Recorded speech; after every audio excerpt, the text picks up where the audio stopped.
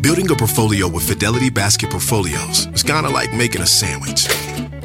It's as simple as picking your stocks and ETFs, sort of like your meats and other toppings, and managing it as one big, juicy investment. Now that's pretty good. Learn more at fidelity.com/baskets. Investing involves risk, including risk of loss. Fidelity Brokerage Services, LLC. Member NYSE SIPC. At Best Western, we can't promise you the perfect family beach vacation. We can't promise that it won't rain, or that you won't get a sunburn, or that your family won't endearingly call you Lobster Mom for weeks afterward. What we can promise is a warm welcome and a comfortable room amidst all the joyful chaos. Lobster Mom. Life's a trip. Make the most of it at Best Western, with over 4,200 hotels worldwide.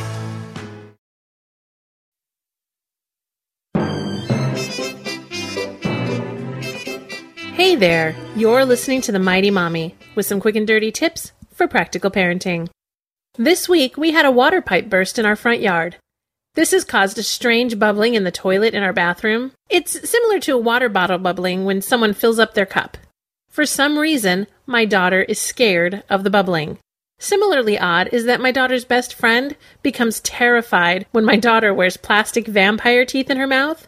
Both of these children, however, are completely fearless when it comes to wandering around a busy parking lot. Why is that?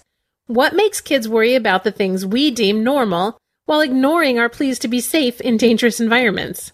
I don't know what causes children to choose their fears, but I'd like to think I can help my kids overcome them, or at least deal with them in a rational manner. This is coming from a mom who has an irrational fear of turtles. Hey, we all have our secrets. Don't tell anyone, okay?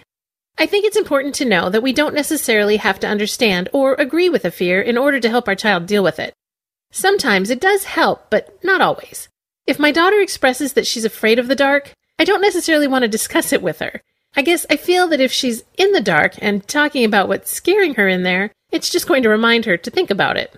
I think it's better to solve the simple problems.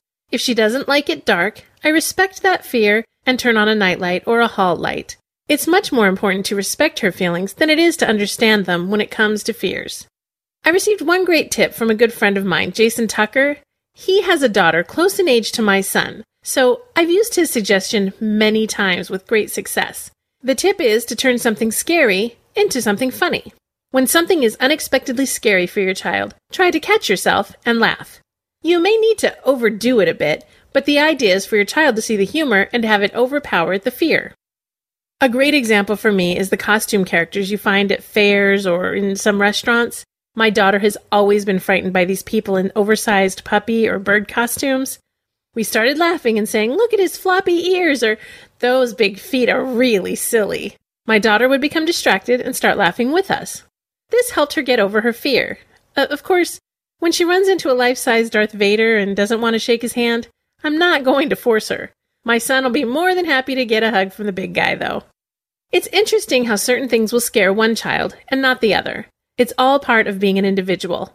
There are, however, ways as parents we can cause our children to fear things unnecessarily. While I may have an irrational fear of turtles, I try not to run screaming whenever I see one.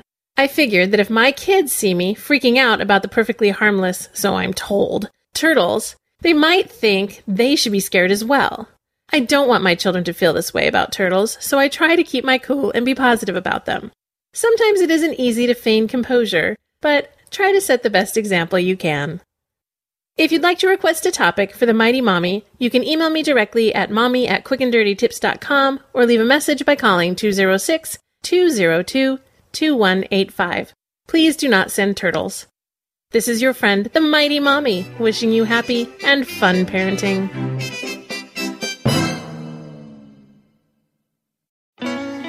At Best Western, we can't promise you the perfect family beach vacation. We can't promise that it won't rain, or that you won't get a sunburn, or that your family won't endearingly call you Lobster Mom for weeks afterward. What we can promise is a warm welcome and a comfortable room amidst all the joyful chaos. Lobster Mom. Life's a trip. Make the most of it at Best Western, with over 4,200 hotels worldwide.